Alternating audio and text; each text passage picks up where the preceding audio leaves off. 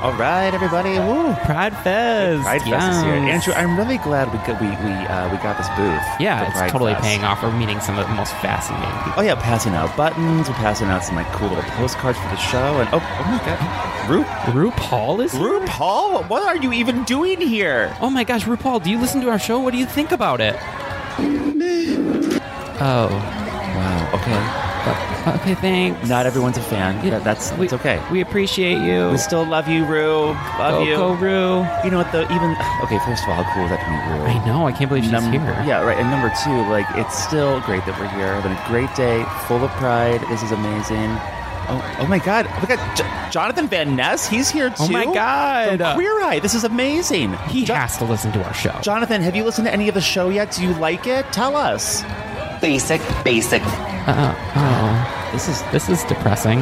Maybe this isn't. Maybe we shouldn't. Here ever. Was this a mistake? What the fuck is that? No fucking way. That is Vice President Mike Pence. Okay, number one, listen, we didn't think you would even ever be here. You suck. Yeah. And there's no way you listen to our show. Is there anything you want to say to us? I don't think all gay people are bad. I just think all bad people are gay. Okay. We kind of knew that already, but... Didn't really expect to see him here. However, that statement was not surprising.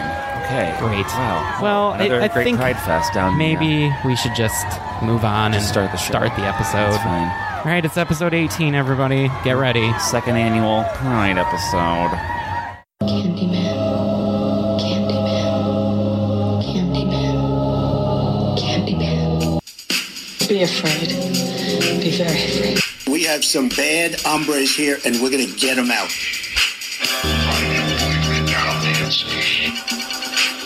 The box. You opened it. We came. Bing, bing, bong, bong, bing, bing, bing. I love China. Hi, I'm Chucky. Wanna play? I just want them to suffer. Look what you did to him.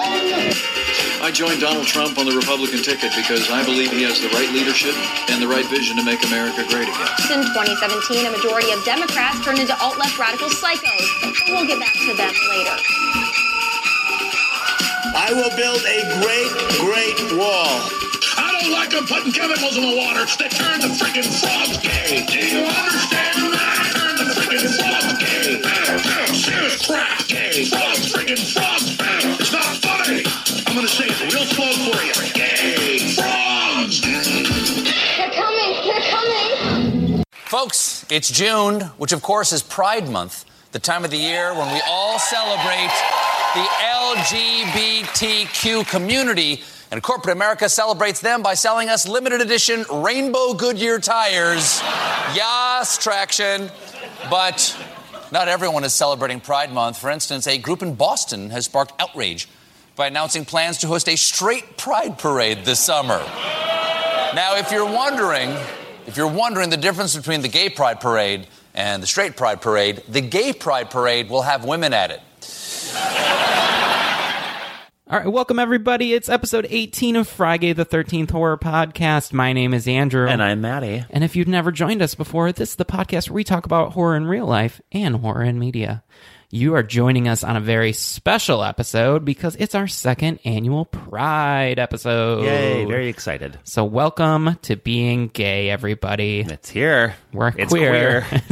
It's time to... You should be used to it by now. Time to have some fear, for a horror podcast. We're really happy to be back with everybody. We've had a really great time this year. 2019 has been a lot of fun for Friday the 13th. We've learned a lot over, now we're way over a year into podcasting, and it's just been a fantastic ride. We've met so many people, and we've met so many LGBT people along the way. Which was not expected, I don't think. Not at all. And, we did our Pride episode last year, which we had a lot of fun with. We told you some personal stories from our own lives. Mm-hmm. And this year, we're really excited to share in this segment some real life stories from a lot of our other friends. Most of whom are they all of them aren't they? When I think about it, right? Yeah. Yeah, everyone that we're sharing, whose stories we're sharing, I should say. they're all fellow queer podcasters. So we're really happy to share those with you. It's going to be a lot of fun. Exciting. Yeah, so look forward to that in this episode. But we got some stuff to talk about before we get to that point. Yeah. Because being gay in the USA is not always everything it's cracked up to be. Not at all. It's not all Will and Grace and Queer Eye fantastic. It's comes with a lot of weight and a lot of responsibility, not only responsibility to ourselves, but responsibility to our community. Without a doubt. And we need to understand that we represent a portion of people that are still scrutinized to this day. Yeah. And I think there are a couple of things that have come out in the news recently that we could probably talk about. Oh, for sure. In accordance to kind of just that overall being gay in the USA. I mean, it's a daily life that we live just like everybody else. Yeah. That has an extra layer on it. And I think maybe one thing to start with is just thinking about how much of the country, and I mean this like just by land mass, like states, like number of literally, states. yeah, like literally the majority of the country. It is still legal to fire someone because of their gender identity or their sexual orientation. It is still legal to deny somebody housing or evict them because of their sexual orientation or their gender identity. And it is still legal to refuse entry or service in a public accommodation. Those are things like movie theaters, banks, cafes, restaurants, whatever.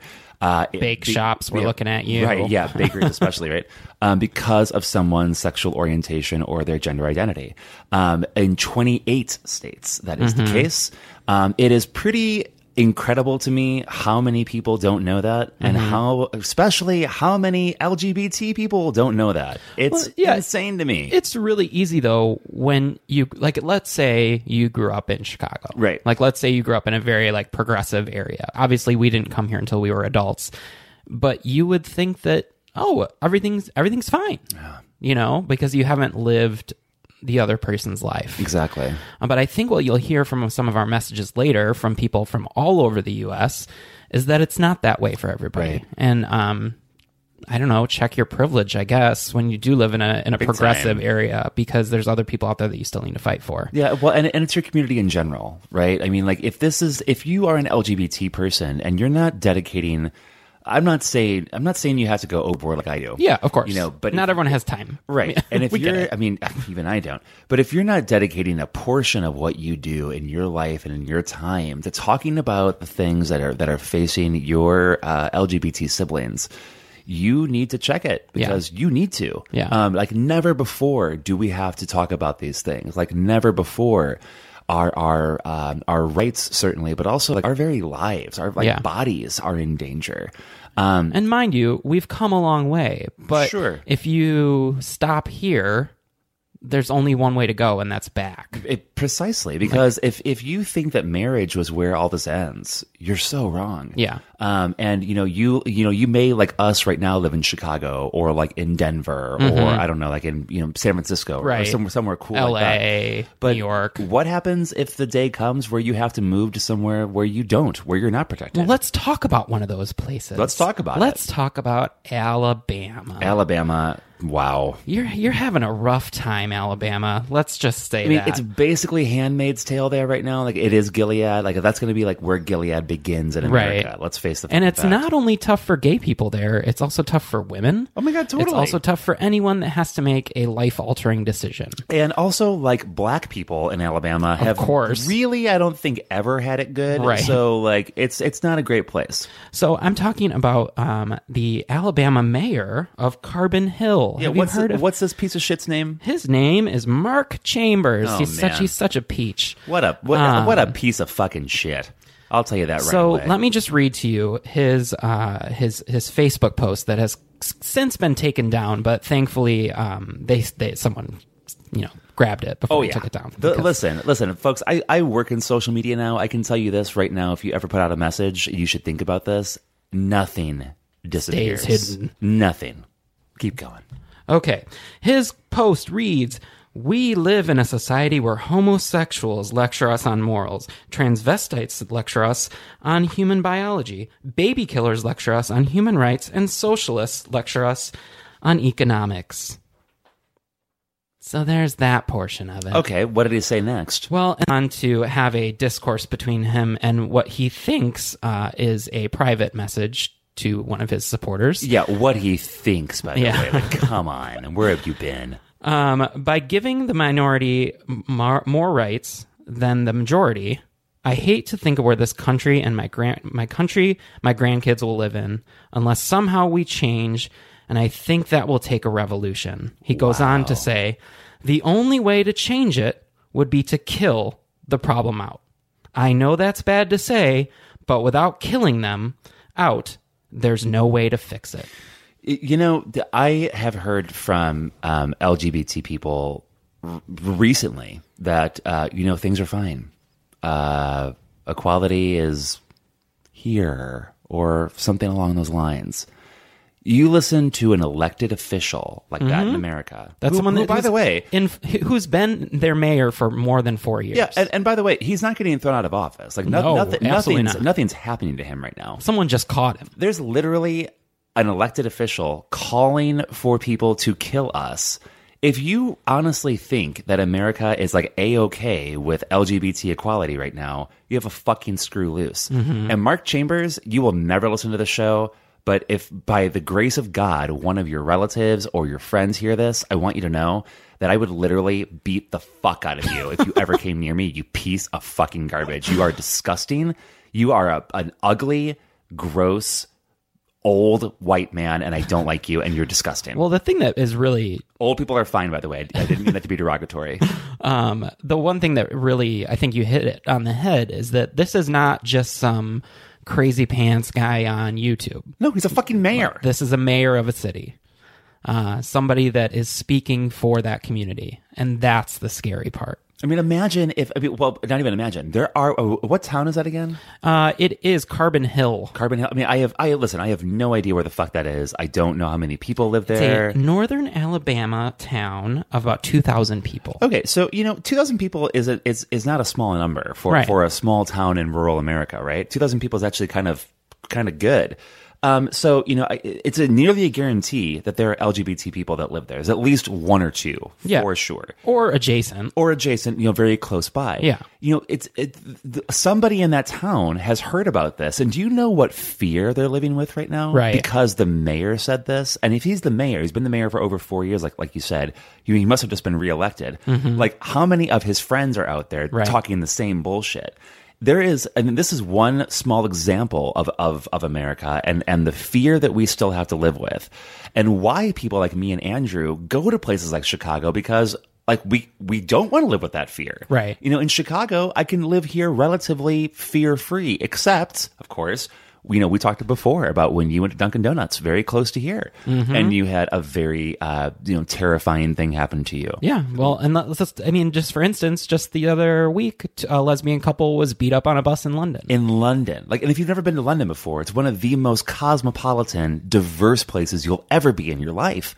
And they were fucking savagely beaten by teenage boys because the lesbian couple that they wouldn't kiss for the boys for their own entertainment. Yeah. They beat the fuck out of them. That's in London. And it's happening everywhere. I think a lot of people are really turning a blind eye to the savageness that is being awakened, whatever. Yeah. By this fucking Trump revolution that has occurred. Right. It allowed white supremacy to rise, and with white supremacy, you're going to get other things too. You're going to get Islamophobia, you're going to get anti-Semitism, you're going to get homophobia for sure. Sexism. Transphobia. It's all over the place, and it's really unfortunate. And we're seeing this more and more, again in the news recently, according to our gay agenda, if you will. Yeah. We now have two guys in Boston that want to throw a straight pride parade. How do you feel about a straight pride parade? Are you asking me right now? Yeah. Oh, let me tell you how I feel. I feel like straight people can kiss my ass. Like, no offense, if you're straight, like and you listen to our show, we love you. As long as you're a good person, I don't care. But like, motherfucker, like, you know what a straight pride parade is? It's every fucking day. Yeah. Like, the straight pride parade is a walk to the train. A straight pride parade is like, watching fucking like Keeping Up with the Kardashians. Like, that's a straight pride parade. I think the best reaction that I heard was, you don't know what a straight pride parade is? Traffic. Yeah, exactly. I mean, what on earth are you marching about? Like, right. It's you're missing the point. Like, there is like a part of me. I had this ridiculous argument on Twitter with some motherfucker who had like 16 followers. Like, why I was arguing with him, I don't know, but I felt like it that day. And he was trying to like throw back at me like the love is love thing, and like, shouldn't everybody be allowed to be proud of who they are? And I was like, it makes absolutely no fucking sense. You already get to. It's not about like you being proud as a straight person. Like, you don't have any oppression lobbed at you because of who you love. And like, think about it. Like, everything for straight people is so it's so safe. And like, for us, relationships and the way that we form them, it has always been dangerous, and it continues to be dangerous today. Yeah. There is no safe way for us to even form a relationship with each other. Think about Matthew Shepard. Matthew Shepard was out at a bar, and he thought he was making friends with these guys at a bar, and they took him out into a field, tied him to a fence post, and beat him to death. Sure. I mean, and there's plenty, there are more ways than ever now after Matthew Shepard for us to meet each other. Right. With the swipe of a finger, or the click of a profile, or whatever. We can meet each other whenever we want, however we want. But even those things are fraught with danger. You have to think. Yeah, and there are plenty of stories now about straight people using Grindr, using Scruff, using those kind of things to bait people. And then they come and they just fucking beat the shit out of you and they rob you. And those stories happen all the time.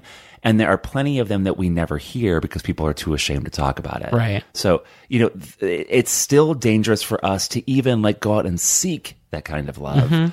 And as we see the disappearance of queerness within like bars and things like that, as we see, gay areas of town kind of shrink and just become straight areas again, basically, that look prettier, we're losing more and more our chances for connection, our chances for really good engagement coming together. Sure. It's sort of, I don't know, it's a weird new place that we're in as LGBT people, I think. Yeah, because, we want it to be normalized, but we also want it to be recognized. You know what I mean? Does that without a doubt. Statement make any sense? No, I think it makes total sense because, I think what you really mean by recognize is that you want to, you want the same stuff that everybody else has, right? Yeah, of course. And like what that mayor was saying, like about like how when you give the minority more rights than the majority, I almost feel bad for him because he doesn't really understand what it is. Yeah.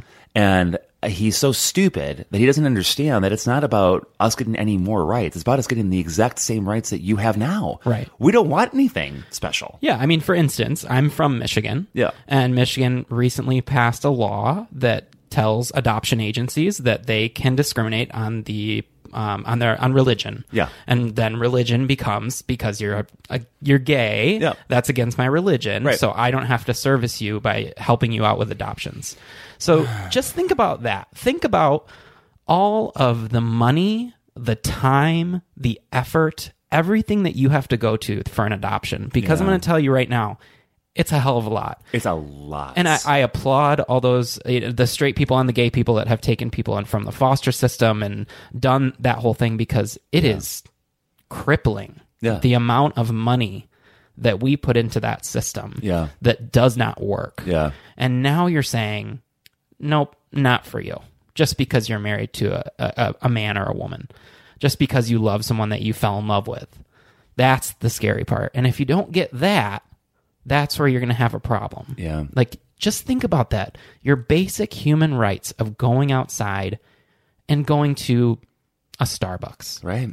You stand the chance that if you're too gay or too effeminate or too masculine, if you're a woman, that you could face oppression. Yeah, sure. And I think that's what people don't get. There's a constant fear in the back of your head. Like, is today the day someone's going to punch me in the face? Sure. I mean, I think you had a friend that just was assaulted at a pride. Yeah, his name is Josh. He's on a podcast called Two Beer Queers.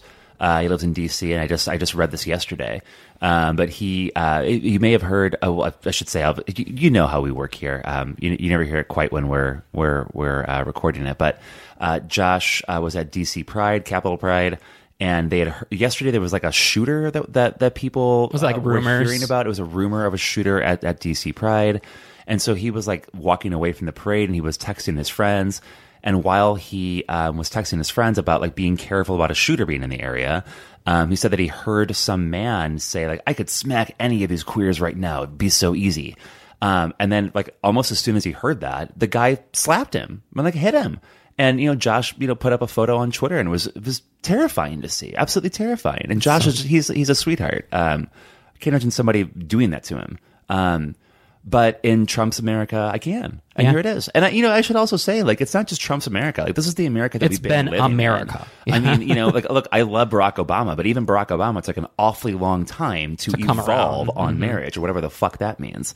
So, like, there's a lot that's wrong that has been wrong for so long.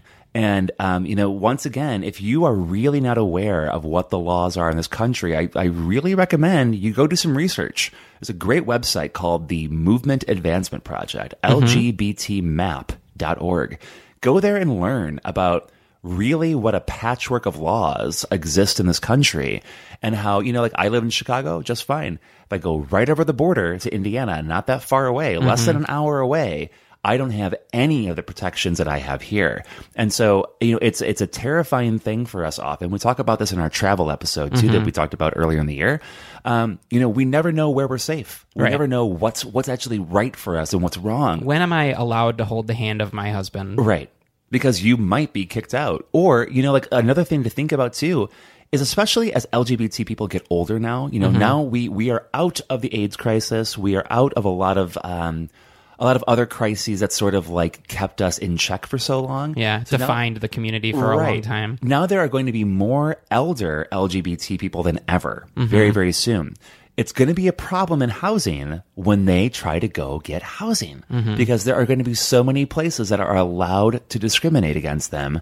And especially when you're old, like you just need to get housing. Like very few of us will have enough money for like fancy retirement homes. Right. We're going to have to go places maybe we don't want to go. I don't know about you. That terrifies me looking forward to the future. Of course. Yeah. But there's a lot that we have to be thankful for. We have, I think, more allies than ever. Yeah.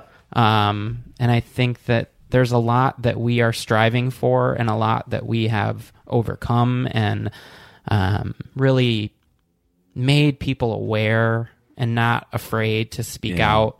So I'm very thankful for how far we've come. Totally. It's one of those things. When I was a teenager, just kind of realizing my sexuality, I never thought that we would be able to get married. Never did I think that. I mean, there are those things that we have done, and I'm so thankful for those people that have done that for us. Oh my God, yes. But we have to continue, and we have to persist, and we have to. The forward momentum can only carry you so far until you have to get in the fight. Yeah. Without a doubt. But do you know about the Equality Act? Can you tell me about it? Yeah, sure. The Equality Act, it was just passed by the House of Representatives. It's in the Senate now. Lord knows with the Republicans controlling the Senate what's going to happen. But if you don't know about the Equality Act, I think that you should go search it. It's been a thing that we've been thinking about for years now in the community. All the things that we were talking about earlier about housing, about employment, about public accommodations, the Equality Act would take care of that nationwide. Nice. It's one giant Band-Aid that just takes care of the entire problem. So if you live in a place where you think your senator is kind of waffling on it, you need to call your senator like today and demand that they, support the Equality Act. Tell your friends and family to do the same thing. And share your personal stories with them. Exactly. Don't just tell them, but tell them why it's important to you. They have to learn that. I think a lot of times we really would be surprised to learn how a personal story can really change somebody's point of view. We've talked about it a lot on this show. Representation is so important. And speaking your truth and your personal stories really do have an effect on people, because then it's not just an idea anymore. It's a thing. That fucking mayor of Carbon Hill, Alabama, right? Alabama. That mayor, I can guarantee you, he doesn't know anybody that he thinks is gay or transgender. Right. He's probably met them before. He knows that, probably deep down in his heart, but he doesn't have any of his friends. No. None of them are in his family. If one person that knew him finally just came out of the closet and just talked to him about it, I bet he'd change his mind. And that's how we win. Yeah. We win by conversations. We win by changing people's minds. I mean, that's why, why the whole term, coming out of the closet really exists. Yeah. It's finally sharing your experience, your story. Right. But that's just for another time. It's the truth. Yeah. And we do want to encourage anyone that is thinking about coming out, make sure that it's good for you. Yeah. There's no rush, but we want you to come into this community because it's beautiful. Right. And we encourage you to share your story and be yourself. And if any of you out there are having any trouble with your family or with your friends or with your job or with anything, and you want to talk about it, as always, we're always here for you. We love to hear from people that listen to us. Yeah. You can email us at frygay13@gmail.com. You can message us on Twitter or on Facebook. We'd love to talk to you. Absolutely. Let us know if you're in pain, if you're in trouble, and if you need someone to talk to. We'd be happy to be that. To be those people that or at least that you can talk with. At least an ear. Exactly. For sure. You need to get something off your chest. We're here for it. We're ready for you. So I think that takes us into our next segment pretty easily. Yeah, sure. We did reach out to some of our fellow queer podcasters and queer friends and family, and we got a great amount of feedback, and we want to take some time to play some of their messages. They're going to be edited, so we won't get the full message, but I think what we're planning on doing is releasing those full unedited messages later on this month. It's literally 34 minutes, so it wouldn't fit into this segment, but we're going to play some highlights. Yeah. And we just want to say thank you to all those people that did do that for us. Much. Thank you. And you're going to hear a little bit of that, and then that will take you into what you been watching, bitch. Hi, this is Brock from Cocktail Party Massacre, and I am LGBTQ proud. Hi, my name is Patrick Walsh, and I'm the host of Scream Queens, where horror gets gay. Hi, my name is Rob, and I am an LGBTQ proud. Hey guys, this is Robert, and I am a proud member of the LGBTQ community. Hi, my name is Seth from the Thanks for Coming podcast. Hi, this is Jamal. And I'm Stony. Hello, this is Vanessa from the VD Clinic podcast. Hi, my name is Tom, and I am LGBTQ proud.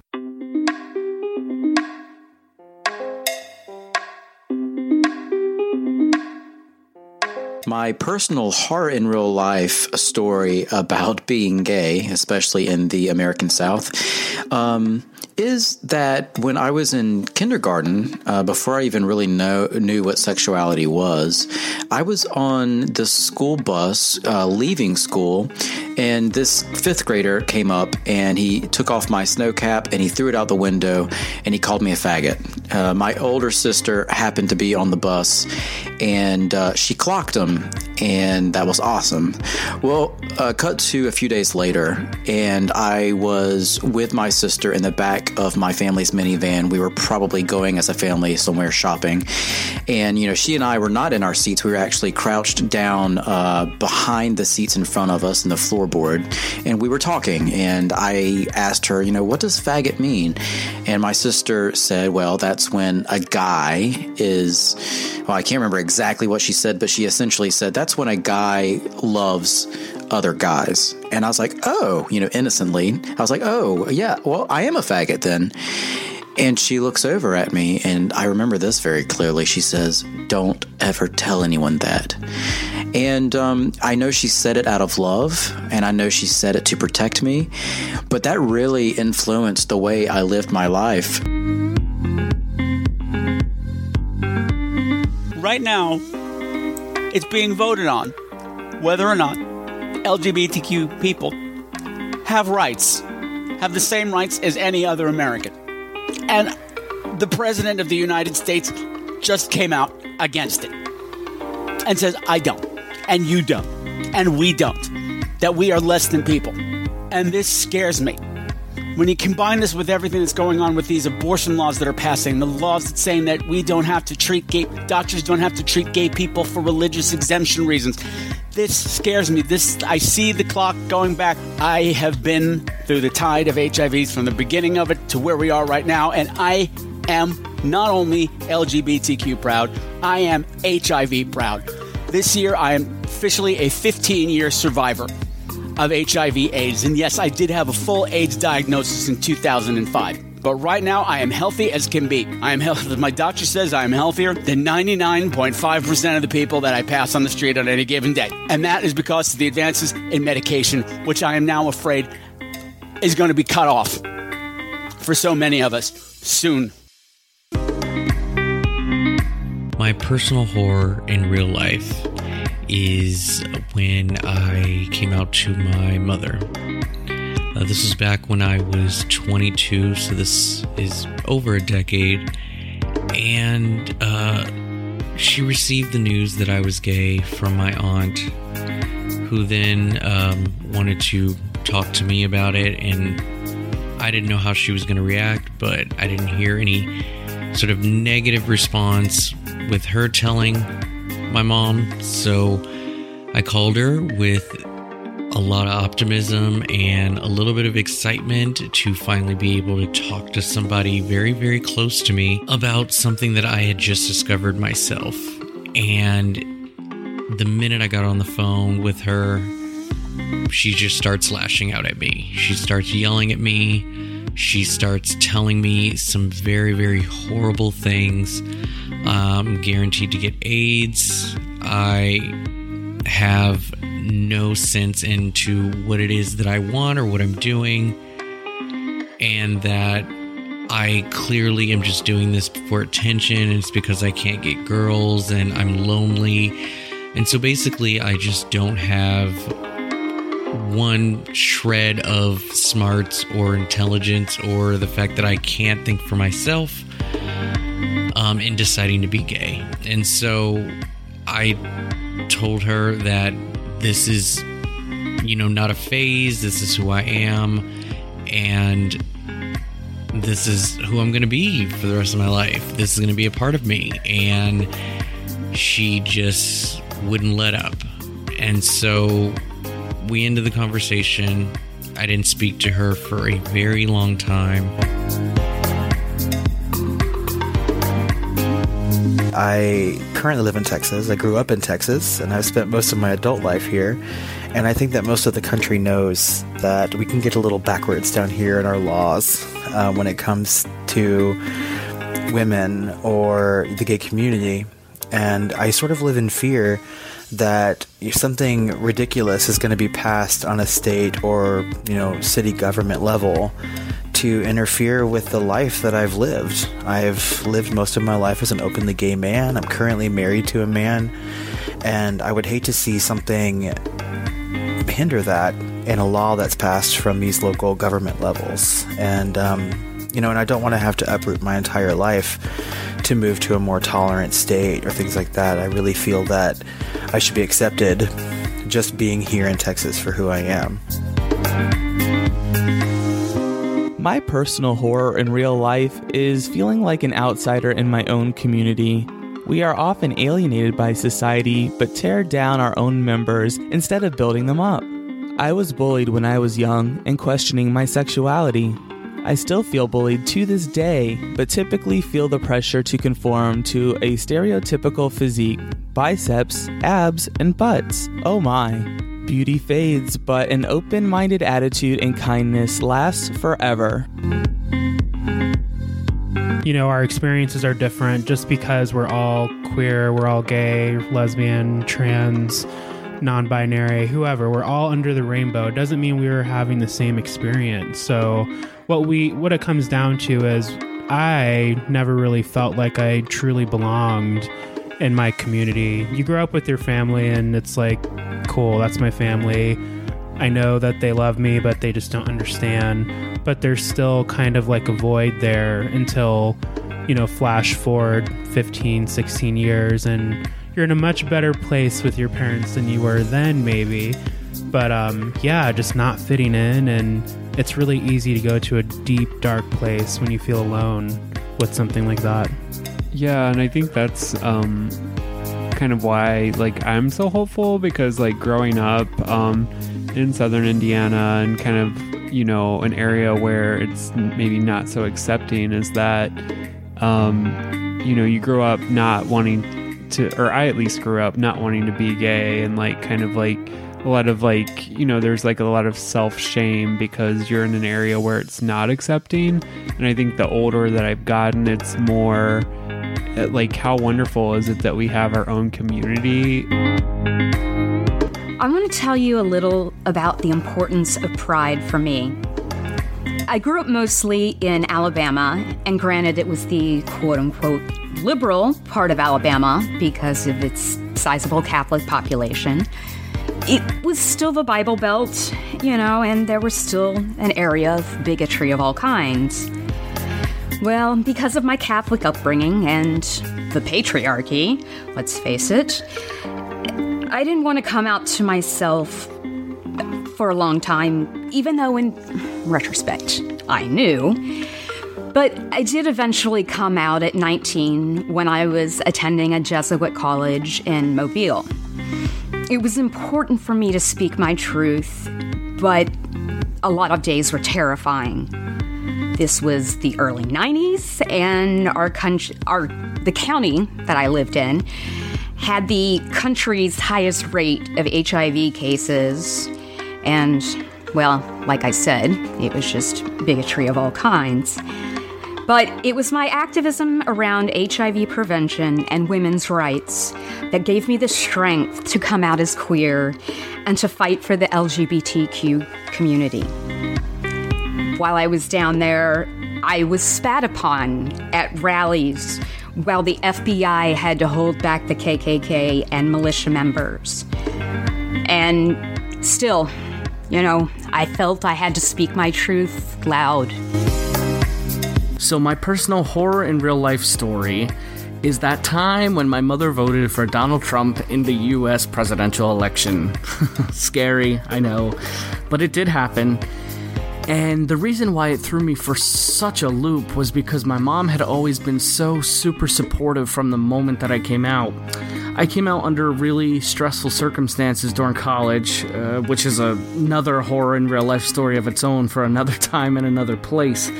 But her support through that situation really got me through everything. Flash forward to 3 or 4 relationships after that. She was great with every single guy that I ever brought home.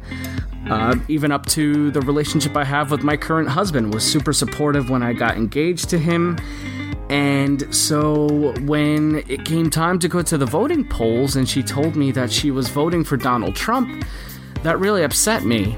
And I sat down with her and I made sure she understood that she was choosing Mike Pence in addition to choosing Donald Trump. And she said she understood that. And then I gave her a whole litany of everything that Pence has done and had done as governor of Indiana, and said to her, so are you still going to do this? And she did. And I got to tell you, that put such a strain on our relationship. I would nonetheless get death threats late at night. Someone would call, and sadly, often my dad would answer. And, when my dad answered, someone, a man usually, probably someone from our soccer team, from our high school, would basically say, your son's a faggot and we're going to kill him. There was a gentleman who came out actually a year before these death threats, and he actually left school. I don't even know if he ever graduated. He pretty much came out. They threatened to basically hang him from a tree, and he dropped out. So that is my horror in real life story about what it was like being gay in the South in, the 90s, basically the 80s and the 90s. And I do think things are a lot better now, but we have a long ways to go. And while I am proud of who I am now, don't be like who I was 15, 20 years ago. Don't stick your head in the sand. Don't make it somebody else's problem to keep you negative. Respect yourself more than I did back then. Because what I'm afraid of is that all of a sudden HIV testing is going to get harder and harder to get. Access to medication is going to get harder to get. Or maybe if you get tested, you get put on a list or something like that. Who knows what's coming? Love yourself enough to take care of yourself right now before they take it away from us, which they just might. Even though it's very slow healing, me and my mom are okay. We have been talking. We have been getting along. She actually did say out loud in her own words, I have a gay son. And that meant so much to me for her to say that. And so that is why I have hope. And I will continue to have hope. And hopefully the world gets better. But I am also proud and hopeful for my community because it's okay to be different, and that's something we can celebrate. I have hope for a day where our community can be a bit more inclusive to everyone, no matter what shape, size, or person that you love. After all, love is love is love. Or as RuPaul Charles says, if you can't love yourself, how the hell are you gonna love somebody else? Can I get an amen? I'm hopeful because a lot of that has changed. We're not perfect as a community, but there's still a lot to learn. I think there's a big awareness now, which is very productive. Everyone's very more cautious of pronouns and making sure they're respecting individuals and making sure people feel welcome. So, yeah, it's definitely all good. Because unfortunately, we're still having to fight for legal equality for all lesbian, gay, bisexual, trans, gender nonconforming, queer, intersex, two-spirited, and other people that make up this beautiful, awesome rainbow. As long as we are treated as lesser than, or we are legally unequal, we must fight. And not only are we living in a time where many equalities that we have been gained in the last 30 years are being overturned, we never had full equality everywhere in the U.S. and in the world. And I say this not as a scare tactic, because I am hopeful. And I do say it to say that, to bring it to this show, we all have the potential to be the metaphoric final girl and start kicking butt against the real-life horror villains, be they politicians, anti-LGBTQ spiritual zealots, or just some jerk on the street shouting homophobic or transphobic slurs.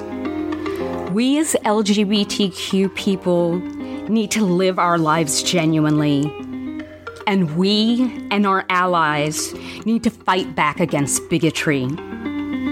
Voting is a huge part of that. I can't stress it enough. But there's protesting. And, you know, even if you can't make it to a protest yourself, post that information on social media. Sign petitions. Do anything you can. Just don't sit idly by and try to make everyone aware of this. And again, just genuinely be you. Okay, happy Pride. Thanks.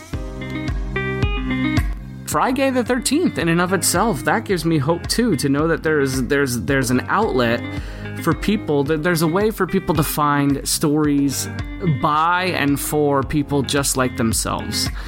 No one's really alone. You just have to do some digging, and other people who are like you are out there struggling through the same things that you're going through. And that is really comforting in a world that can be really dark sometimes.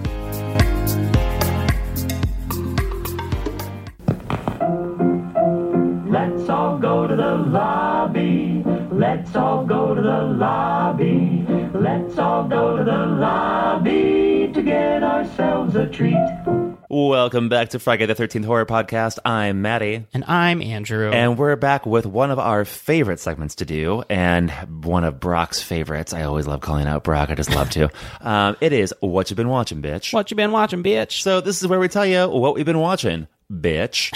And so we're going to start off with Andrew telling us what he's been watching. Tell us. So the first one I want to start with is a Netflix original movie. Just came out a couple weeks ago. It is called The Perfection. Ooh, was it perfect? Have you seen it yet? Not yet. Okay, so I have a funny story about this, though. So okay. Keep talking. It has Allison Williams in the lead role. Really? And Steven Weber is also in it, of Wings fame. Of Wings? I was going to say, what else has he been in? Oh, my God. It is basically the tale of a woman who was a child prodigy cellist. And she has to drop out of her program to take care of her. And is that Allison Williams? Mm-hmm. Okay. To take care of her sick mother. And another girl kind of comes up through the ranks after her. And this is kind of her rejoining the ranks and befriending that girl. And then things go crazy from there. And I don't want to give anything away because it is a twist upon twist upon twist movie. Wow. It really worked for me. I really liked it quite a bit. It's done really well. There's some just like crazy ass shit that happens in this movie. It's insane. It didn't work for, I watched it with Michael and didn't work for him as much, but I really enjoyed it. So I'd highly encourage watching The Perfection. Very quick little brief story about this. You know, our friend Emily B, who is now Emily G after her marriage.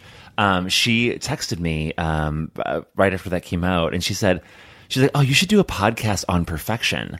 And I wrote back to her, I was like, oh, that would be a good idea. What do you mean? Like body positivity? I was like, that'd be a good idea for a podcast. Like I could talk so much about different parts of like perfection and how that like affects our society, blah, blah, blah. And then like the next day she was like, no, I meant the movie, The Perfection. I was like, oh God, I didn't know what you're fucking talking about. So we've been laughing about that. Well, just add it to the idea list. Right, we'll exactly, sure. But what's something you've been watching? Top on mind for me and for a lot of our listeners is the new season of Black Mirror. Yeah. Season 5. I'm not there yet. I'm a little behind. So it's 3 episodes. But that's not the whole season, right? That's the whole season. Oh, that's it. I thought they were going to release more. But maybe they are, but I'm not entirely sure. They might be thinking about Bandersnatch kind of as part of season 5. Oh, maybe. Is the one with Miley Cyrus? Yes. On there? Yeah, okay. Yeah. This is a different season of Black Mirror. Oh. I won't give away anything, of course. But I haven't seen it yet. So. 3 episodes that are, I don't know. It's been a little controversial. I've been hearing, for me, I was kind of mixed on it myself. And I love Black Mirror. But a lot of people there's a lot of opinions right now. What's interesting about this particular season, I think, is that it feels a little bit closer to our time than most of the other seasons. Okay. It's a little more real. Yeah, so it's a little, it's almost like modern technology is playing a factor. It's almost like this is like a prequel to Black Mirror in a lot of ways. Okay. Like in some ways. I don't know if that makes any sense. I don't know. It's different. Watch it. Are you overall positive or negative on it? I'm like 70% positive. Okay. I mean, that's decent. I liked the episodes. I watched them. I think that they have some good things to say. One thing that I tweeted out last week that I'm remembering right now is that it's a pretty sad season. Like it's just. Well, I mean, they all kind of are. Yeah, but like usually they're like a little bit more scary. This season for me was just kind of like, that's sad. Well, honestly, that's the hard time. That's the hard thing I have with Black Mirror is that it's a hard thing for me to binge because it is so. It's depressing. Dark. Yeah, it's very depressing. And it's not, sometimes I want to go to that dark place. It's cathartic sometimes, but sometimes I just don't. So I think if you're a Black Mirror fan, I think that you're going to like it. I think it misses the mark here and there, and that's okay. It can't always be perfect. Yeah, that's fair. Yeah. The next one that I have for you is another Netflix original. This is the series Slasher, and it is the season 3. Slasher is Canadian, and it really does show just in kind of how they approach things, and you just have to watch it to understand. Do you mean as Canadians? Yeah. Mm-hmm. Oh, interesting. Yeah. Huh. This season is all about there's a night where a guy is killed in the what do you call that thing that's where your apartment building surrounds it? Like the garden? Yeah, or like the courtyard? The courtyard. Okay. A guy is killed in the courtyard and pretty much it's the classic story of nobody in the apartment building did anything. Everyone to save saw it him. happening, but Nobody did anything about it. Weird. And so then a year later, a slasher comes and starts dispatching of them one by one. And I got to tell you, I've been mixed on the other 2 seasons. This season's real good. Interesting. And it is gory as fuck. Can I watch just this season? It's an anthology, so each season is a different story. Maybe I'll do that then. I thought season 1 was Yeah. Season 2 I was a little more positive on. Yeah. Season 3 I think I'd give a hearty thumbs up. Interesting. And the gore, if you are a gore person, you're gonna have a good time because this is some shit. I'm gonna watch that. I think it's really good. I mean, I think some of the acting is with all of these like original series, the acting it's a little waffly. But overall I still really enjoyed it. Yeah, I'm gonna watch that for sure. Am I on number 2 now? Is that it? Yeah. What were the other? I'm already forgetting. One fun one that I'm going to mention right now is I finally started watching Schitt's Creek. Finally, I've only been telling you for years now. Like literally years. I just, I had a lot of TV going on, and Game of Thrones is finally over. Thank God. We can talk more about that later. About that we don't have to. last episode that I hate with all of my heart. But regardless, I'm watching Schitt's Creek now, and I like it. It's really funny. I love fucking Catherine O'Hara, and Eugene Levy, and even Dan Levy. They're all really good. I'm going to tell you just because you're in the first season, I'm going to tell you something. The child characters get so much better. Okay, like because they're kind of side characters. In I like them now, but they get so much better. But I mean, this is I love any vehicle that allows Catherine O'Hara to just be herself, and she is so good in this. Yeah, the fucking in the first season, if you can remember this, when she's doing the wine commercial. Oh my god, that's like one of my favorite episodes. Oh my god, it's so good. It's just brilliant. Just wait until so hard with her later down the line where they settle into those characters and they just go for it. Good. It is insane. I'm in for it.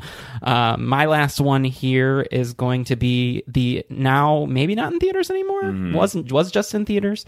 Brightburn. Oh yeah. Brightburn was Elizabeth Banks. It's basically Superman, but if Superman became an asshole. Yeah, essentially. Wow. Okay. But once again with this one, I went in with like medium expectations because I was like, I kind of know what this movie is. Like, it's pretty much told me exactly what it is. So, I mean, let's see how they do. Sure. One thing that was very unexpected was the amount of gore that's in this movie. Huh. There is one part, and I'm not giving anything away, but where a man's jaw is literally falling off of his face, and it shows it. It's very gory. It's okay. Yeah, I'd say it's one that wait till it premieres on HBO or something. Okay, and then give it a watch because it's pretty straightforward. I've heard rumors that this is trying to set up like its own universe with like other evil villains. It's James Gunn who does. What is that? Guardians of the Galaxy. Yeah. We'll see if he gets that universe because I don't think James Gunn is Tim Gunn's brother. Is that true? No, I'm joking. I just wanted to freak you out for a minute. I almost had my mind blown for a second.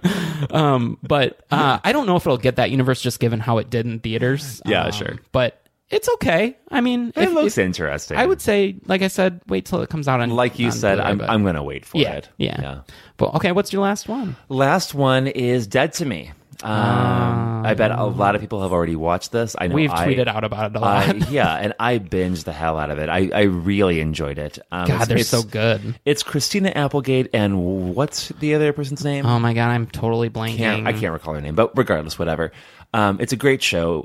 It's the tale of a woman whose husband dies, and sort of just like all these strange connections that the aftermath that come from that. And he died by getting hit by a car. Yeah, so he's murdered essentially. But I mean, over the course of the season, you learn a lot about. Don't give anything away. Oh, not at all. But everything sort of unfolds, and you watch the unfolding. It's one of those shows that the last 5 minutes kind of pull you in to have to watch the next episode. Oh, without you know a what I mean? And I think it's a good show that really talks about love and about grief and about forgiveness and pain in really good ways. And I think Applegate's real good. They're both really good. I think it might be really the best thing she's done. I think she's really, really good. Oh, you mean in Don't this. Tell Mom the Babysitter's Dead is not a masterpiece? No, it's not. I'm right on top of that, Rose.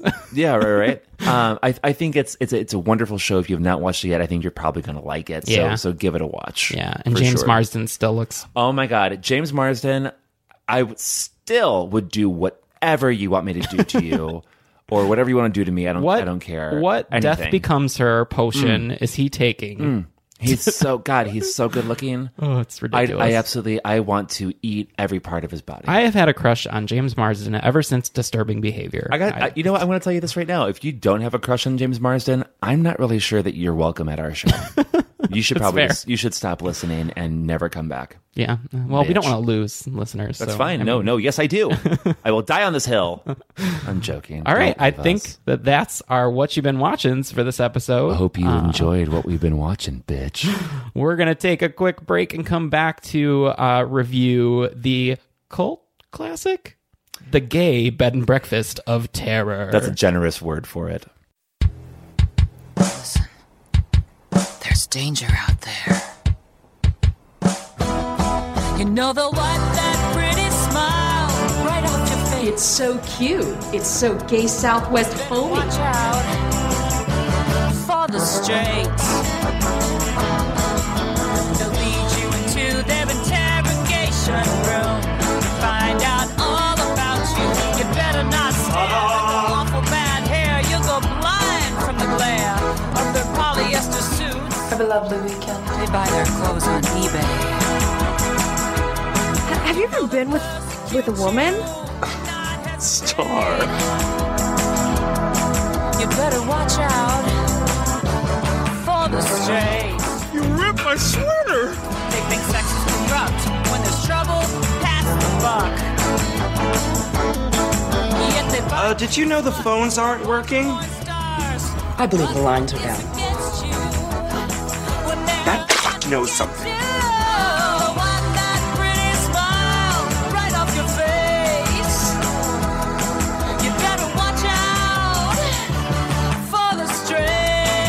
And man shall not lay with another man.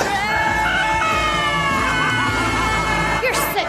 You're sick. Welcome back to Friday the 13th Horror Podcast, and we are moving on to our Horror in Media segment, and it's our second annual Pride episode. I mean, it's going to be annual going forward anyway, but it's the second one anyways. Good intro. Yeah, thanks, everybody. And we are talking about a couple of very queer movies today, and the first one is called The Gay Bed and Breakfast of Terror. And if you're wondering what that's about, we're here to tell you all about this very strange, very quirky film from 2007, I believe. It ranks in at 2 stars on IMDb. Andrew, tell us all about The Gay Bed and Breakfast of Terror. Okay, The Gay Bed and Breakfast of Terror is about a bed and breakfast that is run by Helen and Luella. And they run this by making mincemeat muffins and positing this as a gay-friendly bed and breakfast for people to seek refuge in. And we follow our couples. There's 5 couples, and they are out in the desert because they are going to what can only be assumed to be some sort of pride fest, right? Something. Yes. And they all didn't make accommodations early enough to be in the city, so now they are stuck with the Gay Bed and Breakfast of Terror. We follow each individual story as they go through their efforts. I don't know how to explain it. There is also another subplot where there is a bastard child of 100 Republicans. Yeah. Who is basically a worm child. Yeah, we're going to talk about all of that. But yeah, that's the basic plot. There's really no notable cast except for the porn star. There's a porn star in this movie. Is there? Yeah, Derek Long. Wait, which one is it? I'm pretty sure he's the go-go boy. The guy in the express shirt at the end? No, the one in the underwear. Oh, yeah. That's in his underwear. That makes the sense. whole time. I mean, I didn't mind seeing him in his underwear. But yeah, it's not really anybody of note. This is a movie that I think if you've seen it, you've seen it. If you haven't, good luck finding it because it's pretty tough to find. You can rent it on Vimeo for $1.99 if you care to indulge. Yeah. Maddie, why don't you tell me some of the parts that you actually did enjoy about this movie? Yeah. Because I always like to start with the positive. I think that's a good place to start, right? I think there's a couple of parts. I enjoy the part where what's the drag queen's name? Do you remember? Okay, listen, everybody. Usually we have everything down, but this is an 8-hour movie, first of all. So there's a lot to keep track of, and eventually you just kind of stop keeping track of everything, to be perfectly honest. And it's very independent. Very, very indie. Shot literally, I think, on a camcorder, but that like your mom had from like 95. But it's kitschy. But it's kitschy, and honestly, it is fun. I'm just making fun of it right There's now. a lot of really funny parts. Yeah, totally. So there are some parts that are really funny. I really liked when the mom was killing the one person, and she was like killing. I think his name is Derek. Okay. Like the whoever's the sweater queen Yeah. that they were talking about. Yeah. Which I had also never heard that term before. By Sweater the way. set? Sweater queen. So I was making fun of that all day yesterday. But Did you see some sweater queens out in your? Well, it's funny. My friend Christian, who was visiting, total non-LGBT person, he was saying sweater queens left and right yesterday too, which was hilarious. But regardless, the part where she's about to like kill him and like tell him that he's going to marry her daughter, she's like, "You're," I forget what she says, but she's like, "You're never gonna like feel like the pull, the desire for another muscly man ever again." I took a video of it and I sent it to you. Actually, I just thought it was really, really funny. The other video that you sent to me was "Mother doesn't want me to have pretty lady friends." I mean, honestly, like pretty much any part where Luella was like just like talking to herself like that, basically, I thought was really, really funny. Yeah, so Luella is basically a closeted lesbian in the movie, and her mother is the quintessential crazy right-wing crazy bitch who wants to lure in gay people and then dispatch of them in her various ways and make them into mincemeat muffins. So that's and what bury happens. them in the desert. And then, of course, the other thing that I really loved about it was the origin of Manfred. And so Manfred is the devil child person thing in the house. Who like kills the people, and Manfred like will like eat you basically. Yeah, it's not really essentially. entirely clear, but he eats you. And also like the bottom of his body is either a worm body, a mermaid body. It's like a cocoon. Yeah, or it's just one giant garbage bag. Yeah, or it's just a painted garbage bag. That's painted many colors. But regardless, Manfred, his origin story is that the mom, whatever her name is, was at a Republican convention and was basically gang raped by like 100 Republicans.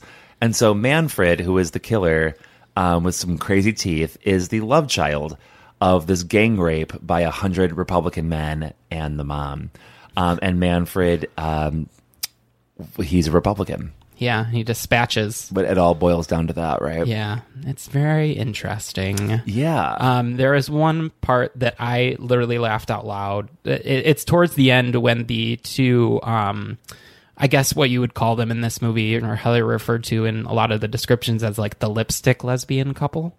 There's a part where they're trying to escape with Luella and they keep pushing her out of the way, and just the body comedy there, because she just goes flying. Like, it cracked me up. But I also like when the drag queen and the other performer are about to kiss outside in the head.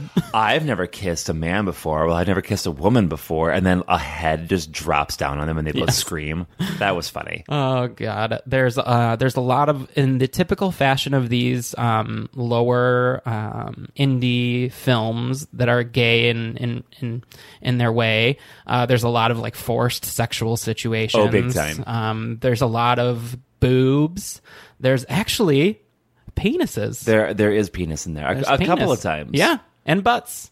So you got to give them that they were willing to go to that place. I agree. Yeah. There's this movie. I'm going to tell you right now. When we picked it, it was up to this and High Tension. Yeah, we chose this. We decided to choose this just because it was the stark contrast to our second movie in the episode. I went into this thinking, oh, I'll be able to watch this for free on YouTube. It's going to be 80 minutes. It's going to be a quick watch. No. It's literally only on Vimeo, so if you want to pay $1.99, you can watch it on Vimeo.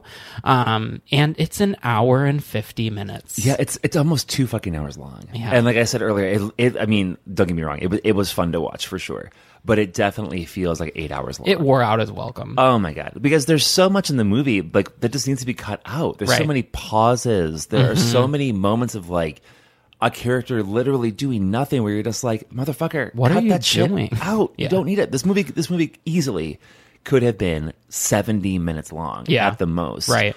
It did not need to be 2 hours. It's like you said, it wears out its welcome after a while. And like I love me an absurd, campy, ridiculous movie. I love that kind of thing. This gets to the point where it's kind of like, okay, we just got to be done now. Yeah, there's a lot of characters to dispatch of. So many characters. Yeah. You know, that's part of the thing. And we got to make sure everyone gets their like sexy time. Right. And like, I don't know, it's a little forced, but what did you think of the end? So at the end, it is where the drag queen and the performer kind of turn on the rest of the group, right? And then they become the hostesses at the gay bed and breakfast of terror. Yeah. Sure. I mean, it's fine. I don't know. I didn't want that one guy to die because he was so cute. Yeah, I know. I felt the same way. But what's his name? The other sweater guy. But what's his fucking name? I don't know. The only one I can remember because he's International Mr. Leather and his first name is Dom. And I'm like, seriously, are we being a little heavy-handed? Vinny Marcus. A little heavy-handed with the sexual dominance portion of being Mr. Leather and being named Dom. Yeah, it's a little much there. But I mean, we get the picture. Yeah, exactly. I mean, it was fun to watch. You know, it's not good, bad. It's a good time. You know, if you're literally not into, you have nothing else to watch, nothing else at all, you may want to spend that $2 on Vimeo and make it happen. Or if you're like into that kind of like kitschy, very over the top, blood everywhere for no reason, guys in underwear dancing around, and you want to, and lesbians all over the place for sure. There's good representation in this movie. I'll give you that. That is for sure. The only a lot of people of color. The only whatever. level of the rainbow that's not really covered is the trans community. But yeah, hey, it starts with a musical number. It does. So gay bed and breakfast of terror. I'd say if you are under the influence of some certain substances that may be legal, or let's just say get high before you watch. Yeah, this movie. sure. Get high. I did, and it was more fun. Yeah. Or have a couple of drinks. Do what you got to do. Yeah. It's your Pride Month, baby. You live your truth. So out of 7 stripes, because here at Friday the 13th we judge on a 7 scale for the stripes of the rainbow for the LGBTQ community. Yeah. What would you give the gay bed and breakfast of terror? Oh boy, I think I'm going to follow right along with the IMDb raters and give this a 2.5 stars. Okay. 2.5 stripes. 2.5 stripes. 3.5 is halfway. I'll give it a 3. I think that's fair. I think it is what it is. It doesn't set out to be anything more than what it is. It's not pretentious. And I think that they did everything they could do, probably with the budget that they were presented with. And that too. So yeah. I'm going to give it a 3. I think that's generous. I think that's nice. All right. So we'll take a break and we'll come back to review our other movie today. That movie is What Keeps You Alive. All those people, they trusted you. I trusted you. I'm free in all the ways you're not. You're trapped by emotions, weighed down by guilt. You are never going to do this again. I'm not going to let you do it again.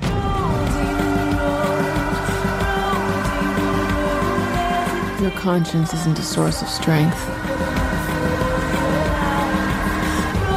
It's your Achilles heel.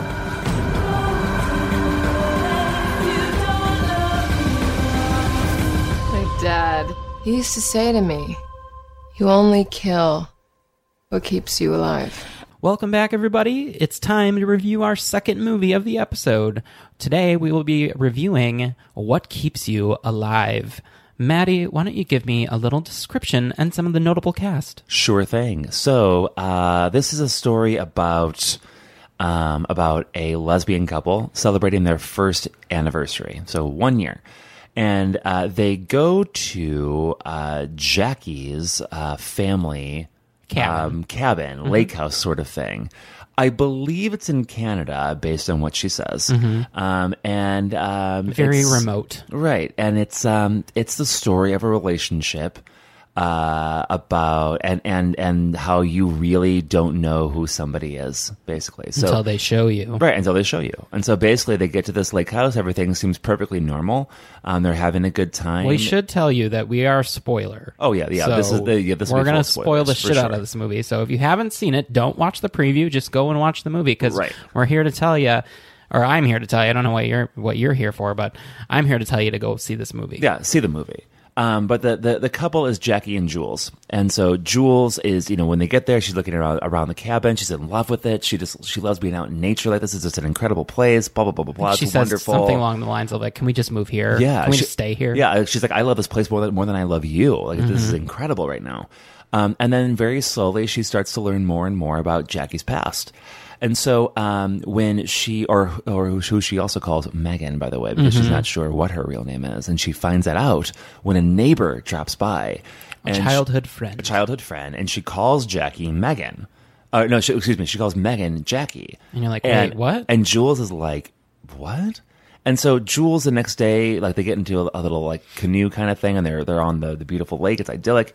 And she's like, she just starts to like really question like who this person is that she's spent her last year with as a person. But also her wife is very convincing. And she knows how to tell a story, how to tell a tale to make someone believe it. And she knows Jules, and she knows precisely how to manipulate her into believing what she needs to believe. And so slowly over the course of the rest of the film, she learns more and more. She learns about another childhood friend named Jenny, who mysteriously drowned in the lake. She learns that the neighbor, whose name is Sarah, and her husband Daniel. She learns from Sarah that there's the sort of mysterious consequences around Jenny's death, and that Megan / Jackie could be involved. She was the only one that was there, right? So. And so after Jules hears that, she goes back and she tells Megan / Jackie about this. After Megan / Jackie gave her like some shitty story about like, oh well, that was a name I used to go by, like that kind of thing. I wanted to start over. Yeah, and she like falls for the whole thing, right? So then they go out for a hike after all this, right? And they're just like out for a hike as a couple, and they're working through the things. And she's like, don't believe that shit from everybody else. Like, this is how it really happened. Believe me. And so they're standing at this vista overlooking the lake, this beautiful like just lookout. And like, Jules is saying something, and she turns around, she's like, oh, this is really beautiful. And then bam, fucking Megan / Jackie, we'll just call her Jackie from this point forward, runs at her and pushes her over the ledge. And the terrifying. Ledge is a good like 25, 30 feet high, maybe 50 feet high. And it's like a thing where if you fall off of it, you're probably going to die because there's rocks below. Yeah. Or at least you'll definitely be knocked fucking unconscious, Lord knows what. So that happens. And Jackie leaves, and she like goes back into the house, and you see her like getting herself ready, and she like burns the shirt she had on. She's like washing herself. She's mimicking, talking to the 911 operator. She's practicing what she's going to say to the 911. So instantly, like, okay, this bitch has been planning this. Sociopath. Here we go. And so then she goes out to go look for Jules in the woods, and the story unfolds from there. It's a really interesting tale. It's a great allegory for relationships in general, I think, and I think especially for LGBT relationships. And it's a real thriller. It's a heart pounder. It's a very tense film to watch.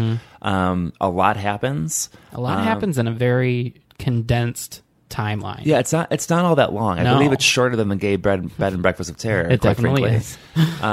But yeah, so tell me what you liked about it. So overall, I really liked this movie. I think that where it really shines is in the acting. Yeah. I think especially our two main girls, they do a great job. There's a lot of moments with each of them where they really have to show their chops as actors. Big time. And they pull it off. I think I'm speaking specifically to one point where the killer, the girl, the wife, Jackie is stalking I'm sorry, what's the other girl's name? Jules. She's stalking her after she has discovered that she, in fact, is not dead. And she can't find her, and she's looking for her in the woods, and she's having these moments of like, oh, Jules, come out. Like, I'm really sorry. It was all a big accident. And then she gets to a point where she gets so frustrated that she just is like, all right, that's it. We're not fucking around anymore. Yeah. Like, you need to come out. No, like, we need to get this done.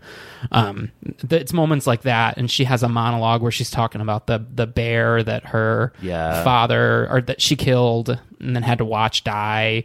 There's just a lot of good moments for the actors to really shine, and I even think our neighbor actors are really good. I think they're really good, given what they have to do Yeah. for the thing. Like, there's a really great moment where the neighbors have come over for dinner, but everything is already unfolded. But Jackie has pretty much told Jules, if you say anything, I'm going to kill them. I'll kill so them. don't say anything. Yeah. And we'll just get through this night, and then we'll talk about what we need to do next. Yeah. And there's a moment, it's a very quiet moment, where she's outside with the husband. Yeah. And she's looking in through the window, and she realizes that Jules is telling her, the neighbor. And then she decides, well, now they got to die. Here we go. And then she slits the dude's throat outside. After the dude was just telling her, my wife thinks you're a psychopath. Right. Like, come And on. they're like, this can't be true. Blah, blah, blah, blah, blah. Yeah.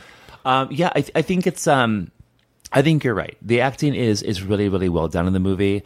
I think that there are a few parts where the movie maybe suffers a little bit. Yeah, I would agree. And there have been controversial opinions about what Jules specifically does in the movie. And that's the part that I kind of wanted to talk about too, because so just to kind of level set where we're at in the movie, there is a part where the tables finally get turned. Finally. And Jules, after many opportunities, I might say, finally is able to subdue Jackie with a tranquilizer dart. Yeah. She then does what you're supposed to do, runs to the truck and gets away and drives away. And has every chance in the world of living and surviving. Or just going to the away. police. Precisely. And there's a moment where she stops and nothing is said, so you don't really know what her motivation is, but she decides, I'm going to go back. Yeah. That's the one part in this movie that I find uncharacteristic. When you say that, tell me more about what that means. Well, I mean, at this point in the movie, Jules knows that Jackie wants to kill her. Yeah. She's not made any attempt to kind of subdue her in a way that would make you think maybe at one point things can be okay. Yeah, sure. There's even a moment where Jules gets literally on her knees and says, please, can we work through this? Like, I essentially don't want to die. Yeah. And the girl's like, I have no emotion. Yeah. Like, I don't care. Right. Like, this is what's going to happen. So when she finally gets her, I don't understand why she would go back. I don't get it either. I'm fine with it. I just don't get it. I mean, it is what it is, right? Yeah. I guess what helps me through that is thinking about how this movie is an allegory about relationships. And just thinking about, all the times that you go back to the wrong person. Like a circle of abuse type thing. Yeah, sure. So, I mean, I guess like in that sense, it makes sense to me, but that's also sort of like a little bit like esoteric thinking about the film. Yeah. I think in general, like, does it work in the movie? No, it doesn't work in the movie. I remember a Twitter conversation we had some months ago about this particular film. And one just sort of nasty person, like talking about like how like, well, she went back. That means she deserves whatever she got. Blah, blah, blah, blah, blah. And I was like, motherfucker, you've never been in an abusive relationship before. Number one, nobody deserves anything that they get, whatever the fuck that means. But number two, like, if you've ever been in this sort of bad cycle relationship, you do go back. Mm-hmm. You do want to go back and just be like, have things be whatever normal meant to you. Sure. You know what I mean? So, like, I guess I just wish that it had been different in the film. Yeah, now. I guess so I was trying to explain how I would fix that. Yeah. And my whole thing is, hey, how about she goes, we're in a very remote area. Yeah. There's only going to be a handful of cops in the area. Right, so it's not going to be like a full-on investigation. You're maybe going to come back with like one or two cops. Yeah. And I say, have her come back with that one or two cops And they find Jackie, and she's like, no, this is how it happened. She tranquilized me, and they get into a big argument, and then she kills the police. Right, and then sure. the movie can go on from there. Like that's literally the fix right there. I mean, or just don't have it happen. Yeah. Like don't have that part happen and then end with the ending as it was anyway. Yeah. And figure that out. But I don't think that was necessarily needed. I know. I agree. The only other, I was trying to think of this earlier, and I kind of alluded to it, but she has so many opportunities. So many. To get her. Yeah. Why do you think she is? You think she's just frozen in some sort of terror? There's like a specific moment too where they're in the boats and she's rowing across to get away. Yeah. She's going to the neighbor's house, and Jackie, being the seasoned rower because she grew up here, catches up to her, and they're literally almost at the docks and the husband of the friend comes out, and he's like, "Hey guys, how's everything going?" And she's literally covered in blood. Yeah. And she's like, "If you say anything, I'll kill him." And I'm like, that's going to take a lot. Not from the boat, you won't, bitch. Right? And how does he not see that she's covered in they're not that far away. So I do not think this is a perfect movie. Is it? Oh, God, no. Is it really well made? Is it entertaining? Is it well acted? Yeah. All of those are a yes. Yeah, I think so. There's some choices that I just plainly don't understand. Frankly, in some cases, don't agree with. Why is she? Fine. Why is she obsessed with throwing her off this cliff? You can literally kill her any other way. Well, that is actually a point to bring up. Is about the killer, about Jackie. Mm-hmm. Is one thing that I don't like about this movie is how inured she is with herself on her own psychotic nature. I think that she's a little too into that she's a crazy bitch. Yeah, you know what I mean. And like for me, I was just kind of like, Crazy. And her motivation is literally for life insurance money. Yeah, right. And like crazy people don't know that they're crazy necessarily. Like crazy people just behave. So like a serial killer isn't like going to like pick you up and go, "I love being a serial killer." Yeah, sure. Like they just kill you because they don't know what else to do. Like sure. It's like literally ingrained. It's ingrained, and for her, I mean, we don't know her psychology, but we can gather that like. Obviously, Jackie has a very serious mental illness problem. She's had it since she was a child. But it's interesting how self-aware she is. She's so self-aware, Mm-hmm. and it's likely that maybe her father did too, and taught her things. Like we can go on and on, but a little too self-aware about her own psychosis. And I don't think that was helpful for the movie either. There's one particular moment where she is first looking for Jules. And she like has the flashlight. She's out at night, and then she puts the flashlight up at her face, and she goes, "Maybe she's having some sort of psychotic break." Yeah. And I was like, "Okay, don't necessarily need that." It would have been better served, I think, if the writing had been such that like maybe she like says something there that is just like what she would say normally, but to us we find it kind of like disturbingly funny. Yeah. And it would have just been like a disturbingly funny thing that's sort of like under, it's like an undercurrent of it. It's not sure. like banging you over the head with it. Yeah. And I think that's what it comes down to is over and over again, we just get sort of beaten over the head that like she's crazy, a crazy killer. Yeah. Once again, I still like this movie quite a bit, and I think it's pretty brutal. It's very brutal, and I think as LGBT people too, I think that we deserve more horror movies that are about us. Yeah, and especially about like a lesbian couple that's just like a lesbian couple. Yeah, like, no one else in the movie world, in the world of the movie, cares about it. Like the neighbors don't care. No one gives a fuck. Like they've been married, and they've been married for a year, and it's anniversary time. Mm-hmm. There you go. That's all that it is. Yeah. It just happens to be that one of them is also a serial killer. So there. Whoops. Yeah. So, I think in the world of LGBT specific horror films, I think this is a pretty damn good one. Yeah. It's a good, chapter in that realm. Right. Speaking of that, though, did you know that this film was originally written for a straight couple?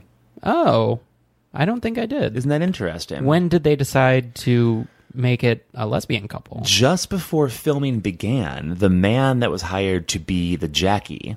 Okay. So I don't know what his name would have been. Yeah, sure. Maybe it would have been Jack. Who knows? But the man that was hired to play that role had to, I think he got like hired to do a TV show, so he was going to be completely gone for a long time. Yeah. So I don't know the full process here, but the director chose to hire a woman instead. And so it's interesting to think about, and I don't know what changes were made in the script either, so we don't really know about that stuff, but Yeah. it is interesting to think about, like, if this were a man and a woman, how would the dynamics work for that? So let me get this straight. The man would have been the killer. As far as I know, yeah. I mean, that's very... I think it would have diminished kind of... Well, maybe not. I don't know. I think it may have just diminished kind of how they interact with each other, because then it becomes a power dynamic. Yeah, And it exactly. becomes more of a sex issue. A gender thing. Yeah, so Yeah. I think it might have hurt a little bit. But there's a movie very similar to this Yeah. that has that. It's called Revenge. Revenge, yeah. And it's a very similar... Not similar setup. They share the same... Is it topic? Is it like a thing? Well, they both get pushed off a cliff and then have to get right. back at the people that did it to them. I mean, essentially, I think in the end, like, the most important part of this movie for me was once again going back to relationships, because I've been through this before. Mhm. We all have, right? Mhm. You get with somebody and you realize that you never knew this person. Yeah, they're not the person you thought they were. Just never, and and that is like one of the scariest things about relationships, right? Is that Giving yourself over. You can give yourself over, and honestly, you don't know who you're giving yourself to. You Mhm. really don't. And in the end, it could be such that they are lying about literally fucking almost everything. Yeah. And that is a terrifying thing. There is the moment that literally took my breath away was Hmm. when she initially does push her off the cliff. Ugh, yeah, because God. they're having such like an important conversation, and it's very caught off guard, and then all of a sudden she just like lops her off that mountain, and you're just like, wait, what the fuck? Well, and that's how it is, right? It's like, Yeah. if somebody like that breaks up with you, Mhm. it feels like you're getting tossed off a cliff all of a sudden. It's like, Yeah. what the fuck? Sure. What the fuck just happened? How out do of you nowhere. feel about the last frame of the movie? With the trees? Where do you... And then you have that moment where it could be interpreted breath. that it's a gasp, Yeah. or... How do you... What are your thoughts on that? I guess... I mean, I like the way that it bookends. I think that's directing 101 kind of thing, right? Like end with the first image. Mhm. So good on you. The last breath thing, though, I mean, let's face it sounds like a breath. So nothing in the movie, except for Jackie's like own essential being, nothing lied to me. Nothing. Yeah, there was true. nothing in the movie where it was like, well, was it that? No, it was that. Like it's right there. So if I hear a breath, it's a breath, and so I think that what that must mean is that Jules is still alive. Okay. And so I hope that is the case. Yeah, it's just interesting. And maybe going back to the title, we'll go back to the thought in the movie. You kill what keeps you alive. Well, she just killed what has now kept her alive. Yeah, I don't know. What do you think? I mean, I didn't think it was needed, to be honest with you. I didn't think so think either. that very dark ending, Yeah. where she ultimately, is dead but gets her revenge by putting hydrogen peroxide in her insulin bottles. Insulin. I think that's a really interesting angle, and I Yeah. think the way that it happens is really good. And there's that bear moment, and there's a lot of really good in that. Right. And it's so dark and Yeah. disturbing, and you get the video of her explaining what she did, and I think that's way stronger than to give you at the end this kind of like I guess hopeful, quote unquote, moment. I just don't think it's needed. I would agree with you. I think what the director could have possibly thought about here is the director weaves in classical music here and there Mhm. throughout the movie. I think that's a wise choice. I think it's a wise choice for anybody that is creating theater or film to think about how classical music can help you in telling your story, because classical music is the sort of the perfect tool to help you tell a story. It's repetitive, it's long, Mhm. there are themes in it, there's no words, yada yada yada. What I wish the director would have done, though, is instead of sort of like picking and choosing like actually pretty famous pieces of classical music here and there, I would have preferred that they imbue the film throughout the entire thing with it. Okay. And I would have preferred, I don't need to hear a breath at the end. I don't really care if she's alive or dead at the end, to be completely honest Doesn't with you. matter. We're not going to get a sequel. Yeah, so after this, it doesn't really matter. I would have rather heard like a classical music piece bringing us out at the end, and a classical music piece bringing us into the film. I would have bookended it that way personally. But I guess if she's alive, cool. Did you know that these two have shared an acting in the same movie before this? Really? Yeah, they were both in Jigsaw. Oh, no way. Yeah, they both played. One of them played a victim, and one of them played like a police officer in it. I guess I didn't realize they that. didn't share any screen time in that movie, but they were both from that same movie. So that's a little. What year was that? Jigsaw just came out like 2 years ago. So this would have been about the same time then, because this officially came out in 2018. Yeah, and then also the girl who plays Jackie is also on the Purge TV series. Oh, really? Yeah. Okay. Which I still haven't watched, by the way. I think it's good. It's better than most of the movies. Yeah, well, that's not all that hard to do. That's interesting. So overall, I think we would definitely say go and give What Keeps You Alive a watch. It's now in grand fashion on Showtime On Demand. Literally came on Showtime the day after my Blu-ray arrived, so seriously? Good on me. Yeah, God, not even kidding you. Swear to God. The curse continues. I swear to God, if the Gay Bed and Breakfast of Terror shows up on one of these damn streaming sites, I am going to lose my lid. If it does, seriously, this podcast is over. And for those of you that don't know, we have like this curse of like we'll like think about we have everything mapped out for months now, right? Yeah. Including the films that we're going to talk about. And so like there's just this problem, this curse of ours, where like we're about to go, like get ready to watch it for the next episode, and then it's no longer free on anything. And then sure as shit, in the next month, that motherfucker goes free on some motherfucker. I blame it on Alexa. I think she's listening to us. It's really annoying for us. Because, listen, after a while, those nickels and dimes add up over the year. You know what I mean? And we don't ask for any money from any of our listeners. We don't want to do that. We're paying for this. Yeah. So it's like, can you just throw us a bone every once in a while? Come on. Jesus. All right. Tangent over. What do you give What Keeps You Alive out of 7 stripes? Sure. I'm going to give What Keeps You Alive 4.5. Oh, okay. I don't want to go. I'm trying to be a little more judicious with how I rate things anymore. Sure. I think I've been too generous in the past, and I think 4.5 is a good one for this one. And the reason why I think so is because it's well above average. I think it's a really good movie. There are some issues that I have with it, and when we've talked about them. But I don't think that any of those issues are such that you shouldn't see this movie. I think especially if you're LGBT and you haven't seen What Keeps You Alive yet, you should. I think it's really good. I think it deals with relationship issues in a really interesting way, through murder mostly. But it's going to make you think about your own relationships and your own life. And I think that alone is a reason to see this film. Yeah, I'm going to come in a little higher. I liked this movie quite a bit, apart from the issues that we talked about. Right. I didn't have as big of an issue with the psycho, I guess if you want to call her that. I didn't have as much of an issue with her self-awareness that you did. I guess I honestly just didn't really think about it. Sure. So I'm going to come in at a 5.5. I like that. Yeah, I think those are two good scores for it. I definitely say it's a great movie that definitely got overlooked. And I think a lot of people owe it to go back and give it a watch. I agree. So, all right. Well, we will take our last break and we'll come back with our hottie of the episode. Who's going to be the hottest one we talk about? Shantae, you stay. Shantae, you stay. Shantae, you stay. Shantae, you stay. Shantae, you stay. Shantae, you stay. Welcome back to our final segment, which is Hottie of the Episode. Hottie of the Episode. And basically this I don't know where that came from. I'm sorry. I kind of liked it.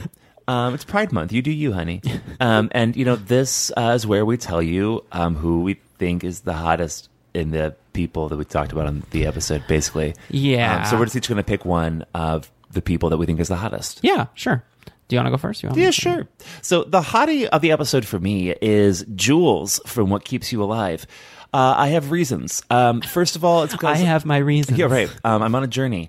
It's mostly because I guess Jules kind of reminds me a little bit of me, really. Of course. Well, she does kind of. Honestly, I do not have the best taste in men. Let's just face it. Y'all have heard about this before. I could do a lot better in maybe thinking about who I spend my time with and how I spend that time. And I'm also really bad about giving them passes on a lot of shit. Sure. So played by Brittany Allen is her name. Yeah. You'll notice her. She has a couple of other good movies out there. Yeah. I'm not going to say Jigsaw is one of them because I just don't like the Saw movies very sure. much. But there's also another movie called It Stains the Sands Red. Oh. It's a zombie movie. Interesting. And she is one of the only people really in the movie for the majority of it. And she's hunted down by a single zombie. Oh my God. And they're out in the desert. And if you think about that for a second, a zombie is never going to run out of energy. A zombie never has to sleep. A zombie never has to go to the bathroom. But a person out in the desert does. Yeah. And so it deals with her trying to be pursued by this zombie. And it's actually really good. That's I definitely, crazy. I definitely give that a watch. I want to see that. Yeah. But yeah, that's my choice, mostly because she reminds me of me. And that's why she's my hottie of the episode. Also, she's really good looking too. Yeah. I am actually going to go with Jackie. Oh from my What Keeps You God. Alive. The opposite. Yes. Wow. I think she's... Are you like, because she reminds me of me? Yeah, because I am a sociopath. No, I just think that she does a great job here acting. She's very beautiful. I've enjoyed pretty much everything she's been in, and I just literally couldn't pick anybody else because the over sexualized nature of the Gay Bed and Breakfast of Terror didn't leave me wanting much. Yeah. Does that make sense? Oh, it completely makes sense. And when you get lines like "You tore my sweater," it doesn't really make me want to like. Sweater queen. Get ya. You know? Yeah, I completely agree with you. So I'm going to go with Jackie, who is played by Hannah Emily Anderson. Yeah, I was going to say Anderson is the last name. So, well, wow. That's interesting. So both picked women on the Pride episode. Yeah, I'm kind of into it. Oh, where are we going with this crazy journey? Well, I don't know, but I'll tell you this. It's pretty cool. We just did our second annual Pride episode. That means we're over a year and a half old. I know. And it feels pretty damn good. And I don't know. It's neat. Yeah. And I'm so glad that we've met so many LGBT people. I'm so glad. Many allies. Oh my God. And completely. Just people have been very supportive. And that's, I don't want to say that's surprising, but it's just overwhelming, I guess is the right word for me. I think it's a little surprising for me. You think? know? Yeah. Like, I mean, it's surprising to me that we found this community. We just didn't really know. We didn't know was codified in such a way that we would ever find it. Sure. Right. And so I guess that's the surprising part for me. And we're just so happy to be a part of it. Every time we get on Twitter, which is every day, all day long. I know. We're so like pleased to speak with people and so pleased to interact and so pleased to just like be a part of this with you and to be welcomed in by all of you as family is a really beautiful thing. Yeah. We're really proud of you, and we're really proud to be loved by you, and we're really proud to be in this family, this weird family that we have together. Sure. It's just an amazing thing for us. And to all the people that have reached out for guest spots or for to help, push out their books and artistry and everything, we're trying really hard to get to all that stuff. Yeah, and we will. There's only so much time in the day, and originally when we started this podcast, we said to each other once a month. That's it. That's all we're doing, once a month.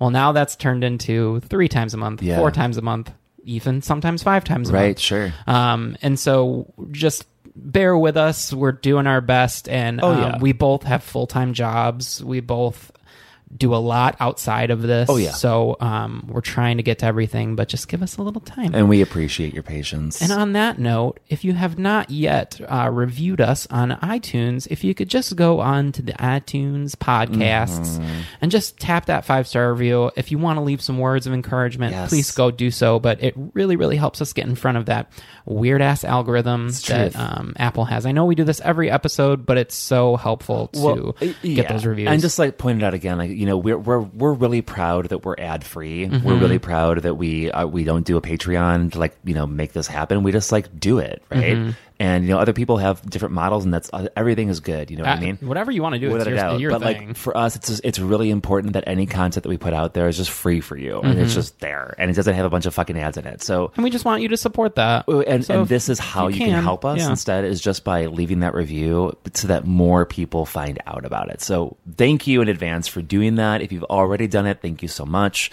We really love all of you out there. We're so happy to bring you this Pride episode. And get at us on those social medias. Oh, yes, we want to hear please. from you. Come on, Facebook, baby. Twitter, And remember Instagram. to- Maybe I don't really understand Instagram. Yeah, but that's it's cool. a weird place, but just there are photos there, right? Right. And if you're LGBT, we hope you have a great time this month. You deserve every bit of happiness that you can possibly find, especially during Pride Month. If you're not LGBT, we really need your help in making sure that the Equality Act passes. So once again, just to hit on this, if you can call your senators at the Capitol in fucking whatever it's called, the Capitol building in Washington, D.C., call or in your respective city. U.S. senators. Call them and tell them that you demand that they pass the Equality Act and tell them why it's important to you. We need that help. Yeah, absolutely. So, as always, whenever we get done closing out the show, we encourage you to Get slayed.